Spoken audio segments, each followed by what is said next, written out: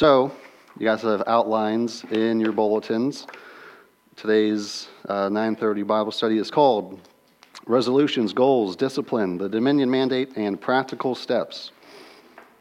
Sounds fun. Oh, From John Luke. Thank you. I may use that. I may not. So, what did it say, the 5th of January? Yes. How many of you guys have New Year's resolutions? Nobody. Okay, we got one. Nobody. We got two. Wow. How many of you guys are lying? Yeah. Okay, those of you who have set New Year's resolutions, how many of you have failed already? Not even a whole week, right? We're terrible people. So I want to look at first at just what the Bible says about resolutions, setting goals. Are they biblical? I don't think we did anything at the beginning of 2019, as far as I can remember, and my memory's pretty good from a year ago on what we did in a specific message one time, 365 days ago. So I know in 2018, Greg gave our kind of New Year's resolution, goal setting, planning, organization kind of type message, and you can find that on the podcast. I can send you a link to that. I referenced that. But Jason Hale in the past has commonly, or has often, a little bit before or a little bit after New Year's, given us a message on goal setting, resolutions, things like that. I still have, I think it was the first year that I came to GCF, I still have notes from Jason Hale's message on how to be a disciplined person, and I'm still working on it. So, hopefully the kind of adage is true, is that, whoever needs to hear this message most, you probably don't need to hear it as much as I do. So, hopefully we can go through this first section kind of quick. Resolution, goals, are they biblical? Let's find out. Everyone who didn't raise their hand who set New Year's resolutions is hoping that they're not, I guess. So, 1 Corinthians 9:26, just the first part, A. This is Paul. So I do not run aimlessly. Well, that's pretty straightforward. Just real quick, kind of the background of Paul and what his mission was. He traveled around, setting up churches very specifically, training elders, sending teams of people to set up churches with qualified teachers and leaders in every city or every major city that he visited in the Roman Empire. And he took quite a bit of time to get started, but he did it for the rest of his life until it cost him his life, and he wasn't just doing it aimlessly, right? So Philippians 3:12 through 16. Not that I've already obtained this or am already perfect, but I press on to make it my own, because Christ Jesus made me his own. Brothers, I do not consider that I have made it my own, but one thing I do, forgetting what lies behind and straining forward to what lies ahead, I press on toward the goal, for the prize of the upward call of God in Christ Jesus. Let those of us who are mature think this way, and if anything you think otherwise, God will reveal that also to you. Only let us hold true to what we have attained. So Paul actually says, let those of us who are mature think this way, that we're pressing towards a goal. We're not running aimlessly. We're shooting for something. We're going to talk about, hopefully you guys already knew that resolutions and goals are biblical. It's a mature way of thinking, right? It's a little rhetorical. It's not meant to be demeaning or let's find out if this is really biblical. I hope we already came with that assumption, right? And this is just kind of a reminder, and we want to see this. But Paul actually says the mature think this way. The mature press on towards the goal. The mature are thinking in this way. And if anything else you think otherwise, God will reveal that, right? If you're not goal setting, making resolutions, setting your mind towards something, then Christ actually wants you to mature in that, right? Paul's goal actually here is stated before in the previous verses, to obtain the resurrection from the dead, to be with Christ, to become like Christ. So he has real things he's striving for. He's striving for godliness. He's striving for preaching the gospel. He's striving for the presence of God. He's striving for a lot of specific things that he states earlier. So Proverbs 21:5, the plans of the diligent lead surely to abundance, but everyone who is hasty comes only to poverty. So I love the Proverbs because they're simple, straight to the point, and they usually, if you read them humbly, punch you in the gut. So think about what it would take to build a house. Or I'm sorry, that's the next verse. A couple of verses we're going to look at. Right? Plans means you resolve to do something. If you have a plan, you're setting your mind to do something. You're looking forward. You're planning ahead. Right? Diligence means you're going to follow through. Right? That's why we make New Year's resolutions, so we could fail within a week. But we know we failed, so let's pick on and keep going. So, one of my favorite verses, Ezra 7:10. For Ezra had set his heart to study the law of the Lord, and to do it, and to teach his statutes and rules in Israel. So, if you guys know a little bit about Ezra and Nehemiah, it's following the same period of time. Both have Ezra as a main character. So Ezra had set his mind to do this, to study the law of the Lord, to do it, and to teach it, right, in all of Israel. So if you look in Nehemiah 8, you kind of see what was the outcome of that. So Ezra 8 starts with Ezra preaching, setting up a podium. He's preaching to the people, right? He's teaching as if it was in a synagogue or Sunday service. And then he has delegates. I forget, he names quite a bit. It's like 17 or something, or 17 to 20 people he names, of who he then sits down the people in smaller groups. It was then a small group study after that to say, did you understand what was taught to you? Did you guys get it? Right? Because Ezra had set his mind not just to preach. He didn't want to just become a preacher. He wanted everyone to understand the law.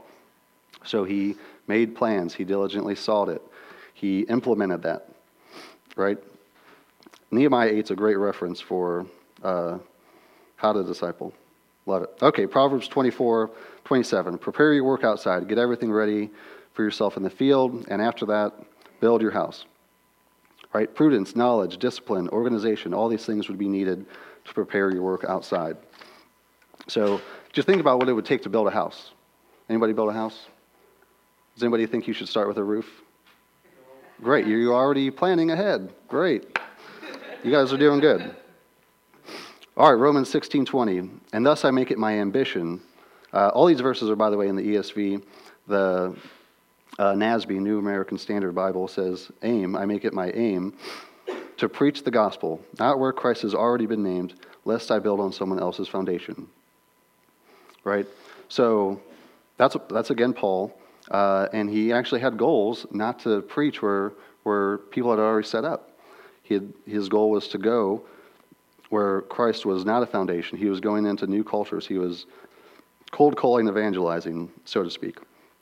So I just wanted to briefly to make the point, like, actually, I think biblically speaking, we're never actually going to accomplish anything unless we set goals and have resolutions, unless we have something we're aiming for.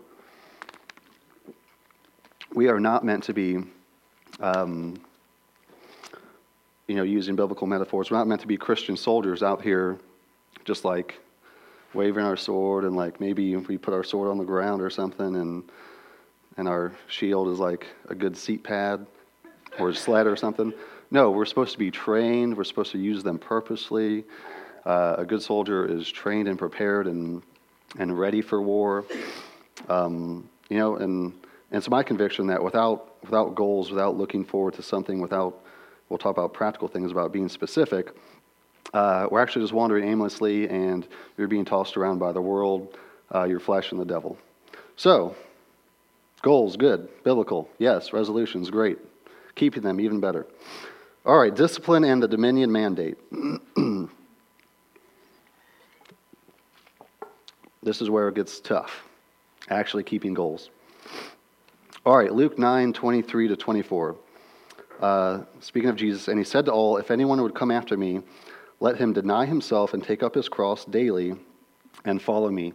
For whoever would save his life will lose it, but whoever loses his life for my sake will save it. So our whole call to follow Christ is a call to discipline. We're not called to do what we want, when we want, how we want. We're called to deny ourselves and to seek Christ. So that comes in the name, right? A disciple of Christ is a discipline. You can't be a disciple without being disciplined. You can't deny yourself and be your Lord, your own Lord at the same time. You can't, follow Christ and follow your earthly desires at the same time. They're antithetical. So one of the solutions, what I think the main solution is when we see Christ as more valuable than anything we could get in this world, even our own lives, that is when we'll lay down everything, right? So what's the most common New Year's resolution? Everybody knows what it is. Lose weight, right? Exercise, do something physical, right? Why do people not keep that resolution easily? Why is that even a resolution, and why don't we keep it? We're lazy. We would rather watch reruns of The Office or Parks and Rec and eat unhealthy, and because that's easier, right? It's easier to do what feels good. It's easier. We know we should exercise. We know we should steward our bodies, but pizza tastes good too. So you would have to see that, that a healthy body, a healthy living, to suppress your natural desires to eat pizza for dinner and again at breakfast the next day. Cold pizza is always good. You'd have to see those desires as like less important than exercising and living healthy, right? In order to keep with it. You'd have to have a change of mind. You'd have to have a change of heart. You'd have to have some kind of discipline that says, this is actually more valuable, even though I want this thing more, right? So we'll never actually become people who lay down our lives in everything to make Christ Lord in everything unless we see him as more valuable, right? Proverbs 25:28. A man without self-control is like a city broken into and left without walls. So there you go. That's what I was talking about with without goals, without self-control, there's actually no protection. That's God's sovereign design and his grace to you. We're going to talk a little bit later about not being performance-based, but self-control, discipline, goal setting, keeping those is actually God's design to protect you, right? So 1 Corinthians 9:27, but I discipline my body and keep it under control. The Greek literally says, I pummel my body to make it my slave, lest after preaching to others, I myself should be disqualified. So think about what he says. He says, I pummel my body to make it my slave. So I'm not disqualified in preaching and get disqualified, right? I think it would be good for everyone to be trained to think in a slave-master relationship. So think about that. Everything in life is either the slave or the master. Either you're the slave or you're the master. Either you've mastered some desires or you're the slave to those desires. And maybe you're progressively coming out of that slavery and doing better or worse, but it's still a slave-master relationship. So let's get a little practical. What about when it comes to money? Who's the slave and who's the master? Are you the master of your finances? Does your money work for you? Or do you work for your money? Right? What about your emotions? Do your emotions run you over? Do your emotions tell you what to do, what to think, how to act? Or do you tell your emotions what to think, how to feel? Right? Who do you serve?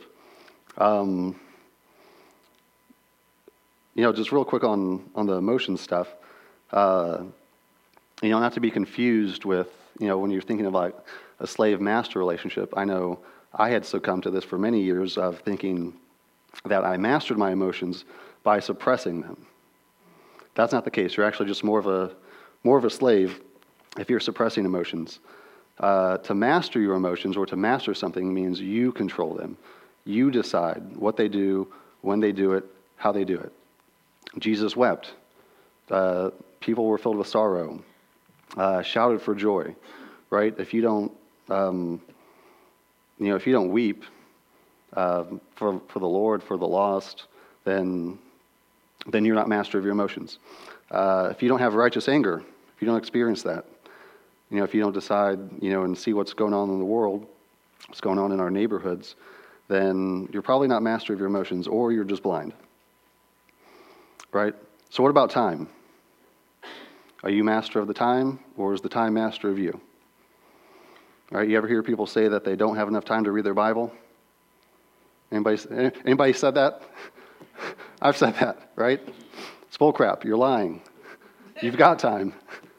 There's plenty of time in the day, right? Even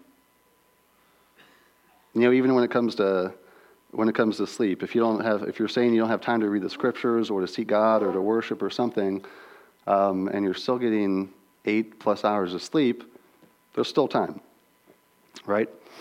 What about your words? Are you master of your words?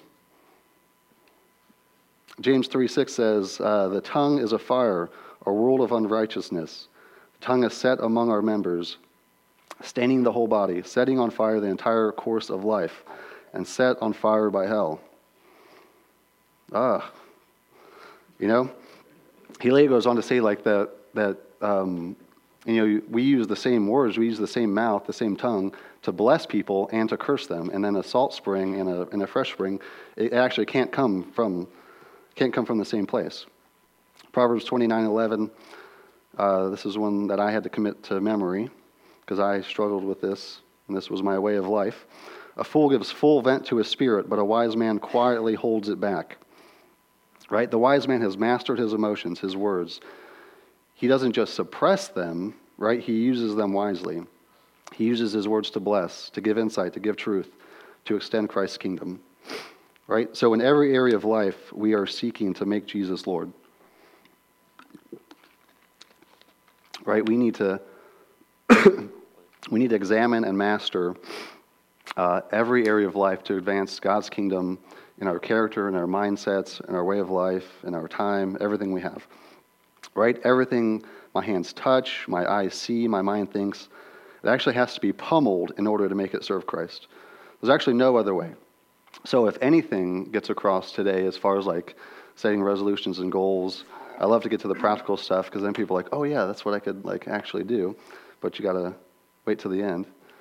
Is that clock right? Man, we're losing time.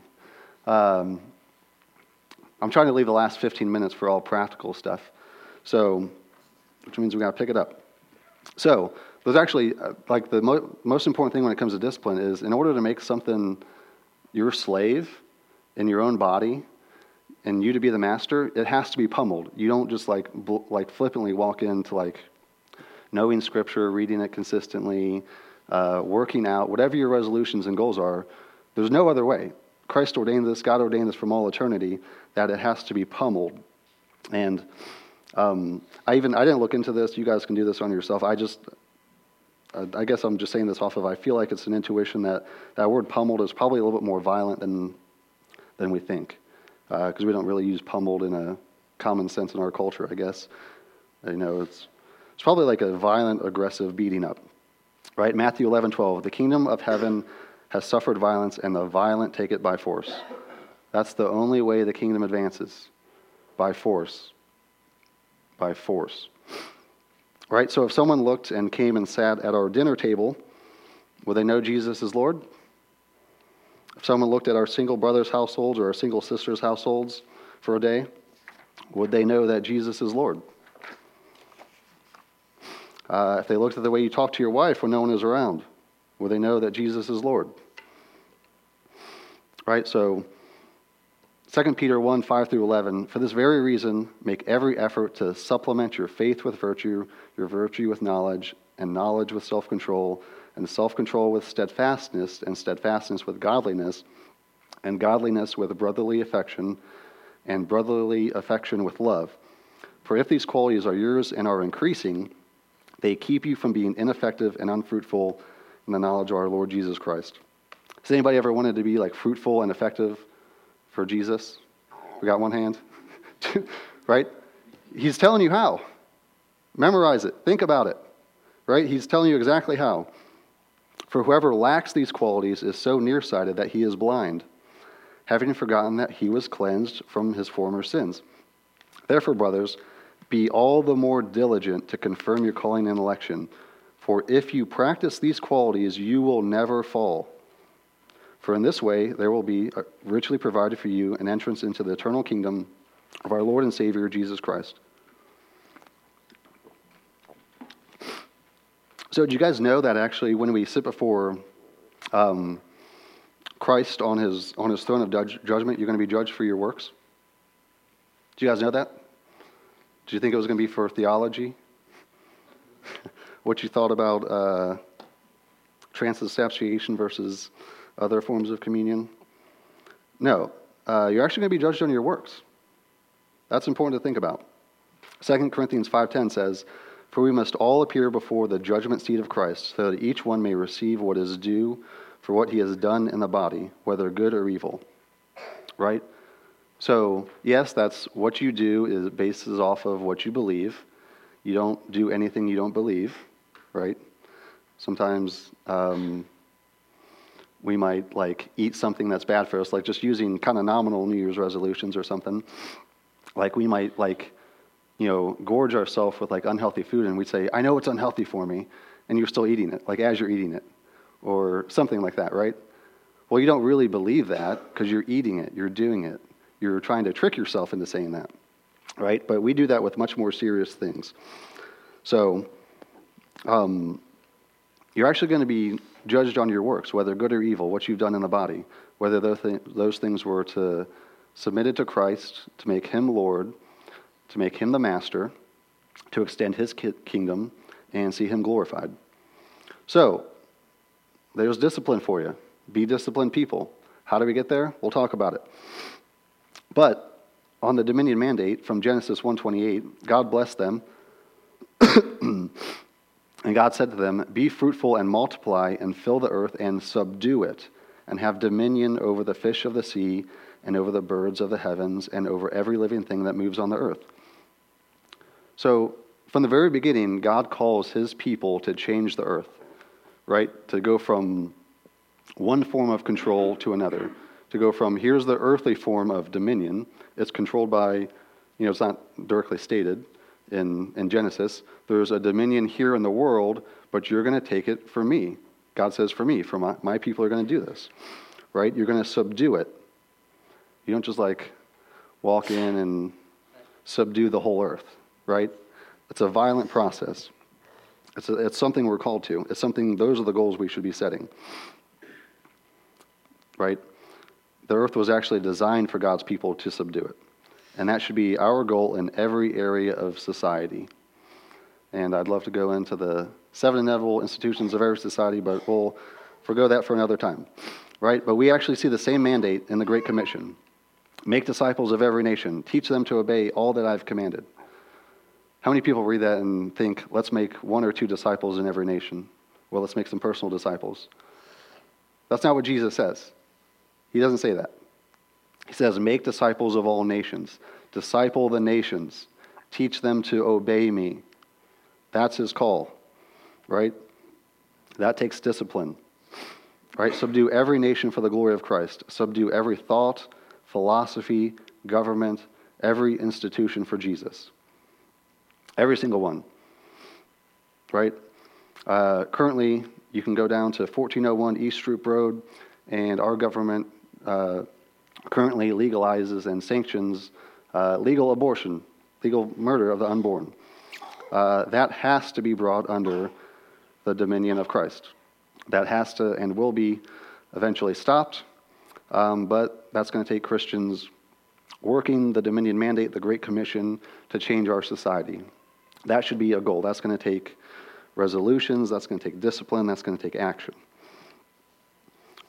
Right? Resolution, goals, and disciplines have to be grace-based. So to make it clear, discipline is not holiness. Just because you're disciplined doesn't mean you're holy. It's not a means to holiness either. Just because you're going to get disciplined doesn't mean you're going to get holy either. And it's not a substitute for holiness. So you have to rely on God's grace. Titus 2:11, for the grace of God has appeared, bringing salvation for all people, training us to renounce ungodliness and worldly passions and to live self-controlled, upright, and godly lives in the present age. It's the grace that trains us and teaches us to be self-controlled. I'm going to kind of fly through these verses so we can get to some practical steps. But you have to rely on grace. I'm going to suggest about 8 books we could read on discipline and the practical steps, but you have to understand that discipline has to be grace-based or you're just creating another religion. 1 Peter 1:3-16. I love this one. Therefore, prepare your minds for action. The Greek is literally gird up the loins of your minds. And being sober-minded, set your hope fully on the grace of God that will be delivered or will be brought to you at the revelation of Jesus Christ.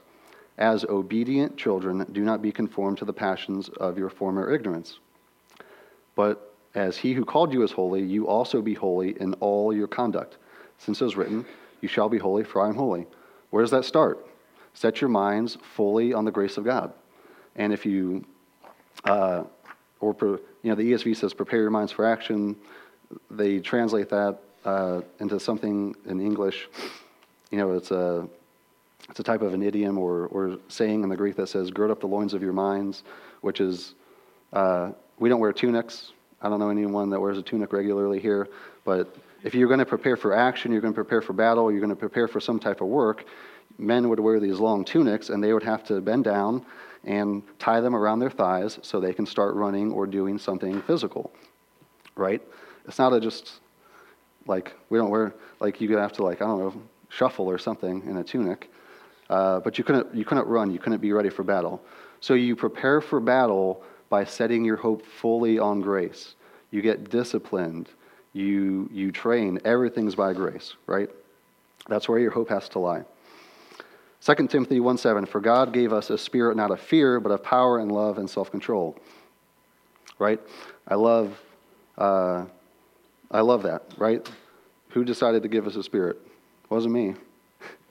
It was God, right? So what's part of that? Power, love? I like that. That sounds good. Self-control? Oh, man. It's a little bit harder. But that's what he's equipped us to do, is to be self-controlled, disciplined people. The forgotten fruit of the Spirit, self-control, Galatians 5:22-23. But the fruit of the Spirit is love, joy, peace, patience, kindness, goodness, faithfulness, gentleness, self-control. Against such things there is no law. So, does anybody know how long it takes fruit to grow? At least a season, right? It doesn't. Most fruit trees don't grow 2 crops of fruit in a year, from what I understand. I know most about coffee plants, and it takes 3 to 5 years for coffee plants to even start growing beans. It takes that long. So fruit is not overnight. You get the fruit of self-control by living in the Spirit, walking in the Spirit, being in the Spirit. You shouldn't expect to become a disciplined, self-controlled person overnight. But grace is empowerment to grow. It's on our sign out front. Or we don't have one over here anymore. It's over here. Go read the sign. Grace is acceptance as you are, but empowerment to grow. If you're not growing, if you're not becoming more self-controlled, then you're not apprehending grace properly or you're not relating it right. So, let's get into some practical steps. I'm going to start by looking at a couple things that we provide as a church. First of all, we have all these books on discipline, these 5 books. The Disciplined Life. It's very short, easy to read. We actually don't provide this one as a church, I don't think. But this one was my favorite. Spiritual Disciplines for the Christian Life by Donald Whitney. In our library, we have Celebration of Discipline by Richard Foster. Do Hard Things by 2 teenagers. And Disciplines of a Godly Man by Kent Hughes, which I actually found out last night that I've been referencing this book for like 3 years when I meant to be referencing the Spiritual Disciplines for the Christian Life. So, but those are all books that we have as a church to help get you started to become a disciplined person. Because if we don't set goals, if we don't become disciplined, you'll never be useful for God. So, practical steps. Set godly goals and resolutions. Sounds pretty obvious, right? Don't set ungodly goals. Don't seek to be ungodly, right? But even more, like if we set New Year's resolutions and goals, like, yeah, working out's fine, eating healthy is fine, those are all great things, steward your body, steward your health. But if you're not starting with godly character and Christian disciplines, you're already in the wrong spot. You're already not thinking clearly. So start with your own godly character. So examine where you need improvement in character.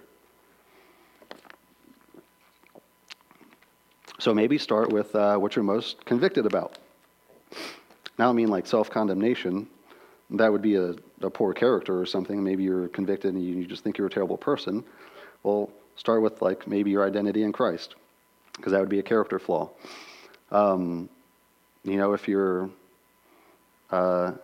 you're late, if you're the fool who vents his spirit or something, right? Start with where you're convicted about. And then, because we're all deceived, have someone else tell you where you need improvement. Right? Just kind of a personal testimony. I've been kind of listening, there's every fact and evidence is established by 2 or 3 witnesses. And over maybe the last 6 months, I've had more and more people tell me that I'm more critical. And they've probably been telling me that for longer. I don't know. I just wasn't listening. So that's something I'm working on, right? So Bible reading goals, those should be of the utmost importance. So, after godly character, then look at the Christian disciplines. Bible reading goals should be of the utmost importance. If you neglect this, all else will fail. There's actually, I believe, that there's no hope in you seeking to stay disciplined or stick to any other goals if you don't master this one or set this one as a goal. Why? Because the scriptures are a light. They're a light into our feet and a lamp into our path, or vice versa. Psalm 105, 104, something like that. So, it's in Psalm 119. Start with Bible reading goals. I think Anvesh was trying to print a yearly Bible reading plan. It's very easy, it's very simple to read the Bible in a year. It's not always easy. It is simple, though. You could break it down into manageable sections.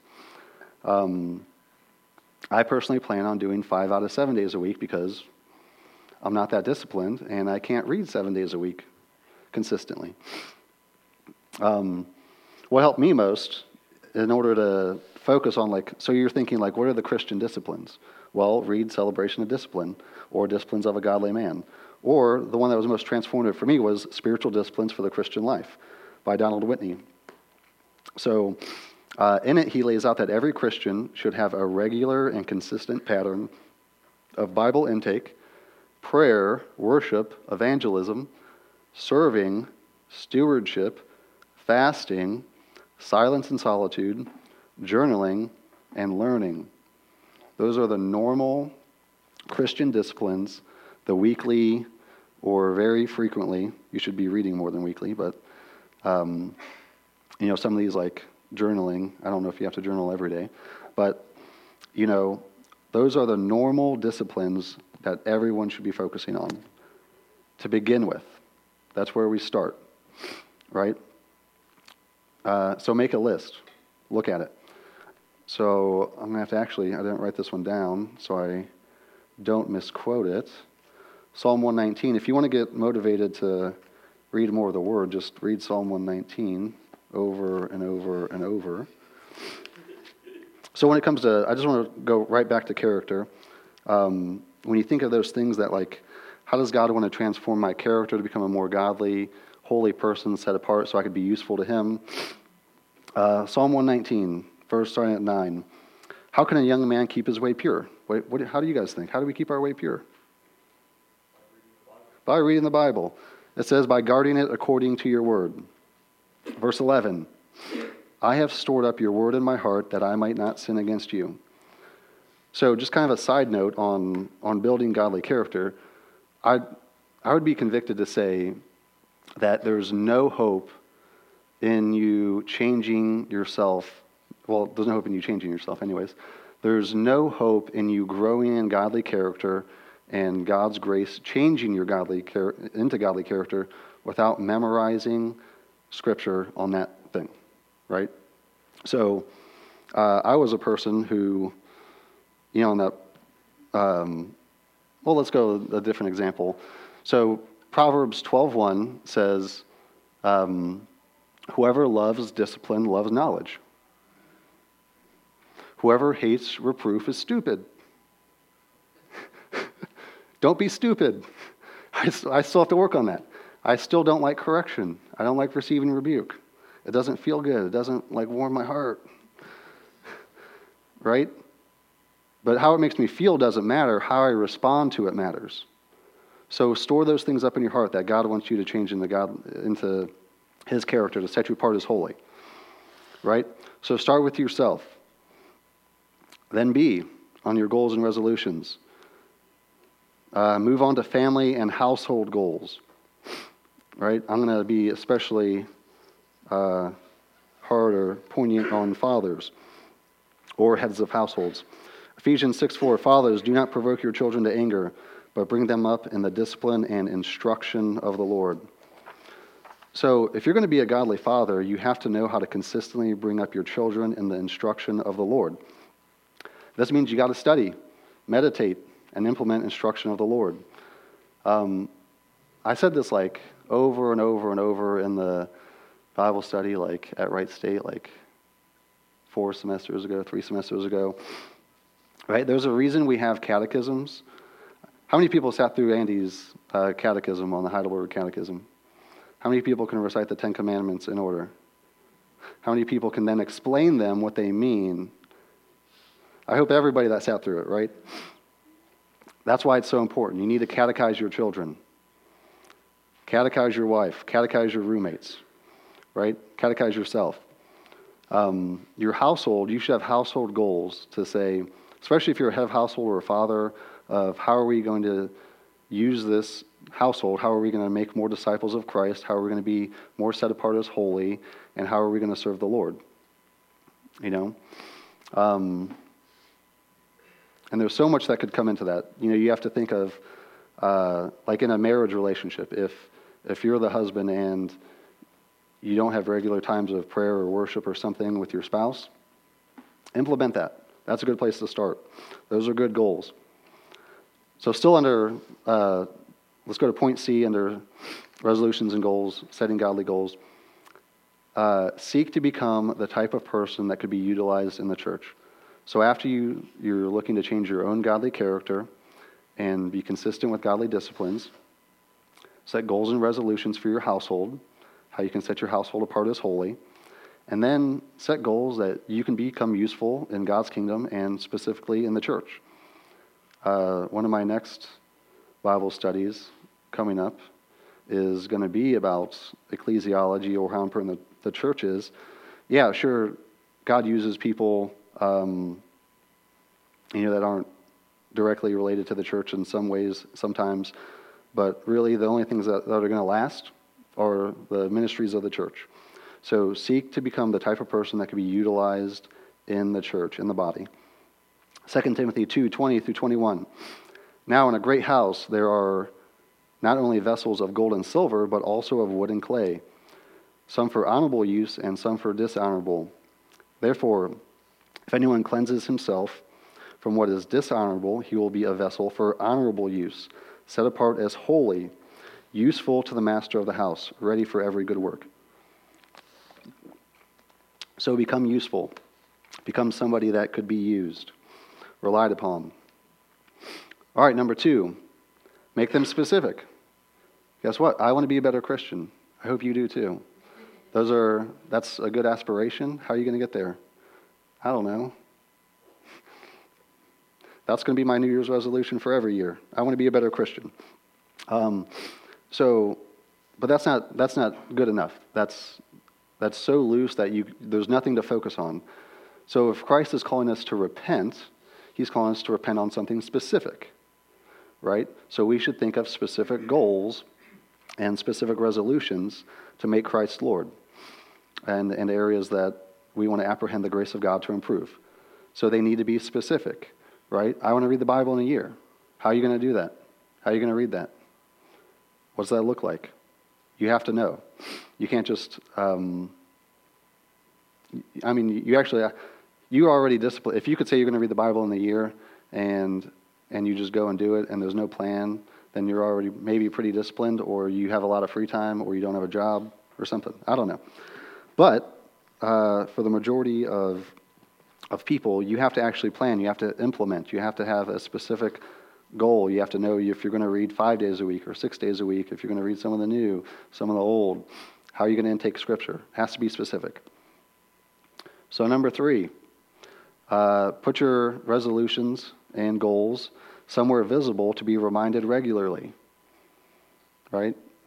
How many people have ever made any kind of New Year's resolution, godly or nominal, whatever, and like 6 months later, you're like, oh yeah, like I was going to learn piano this year.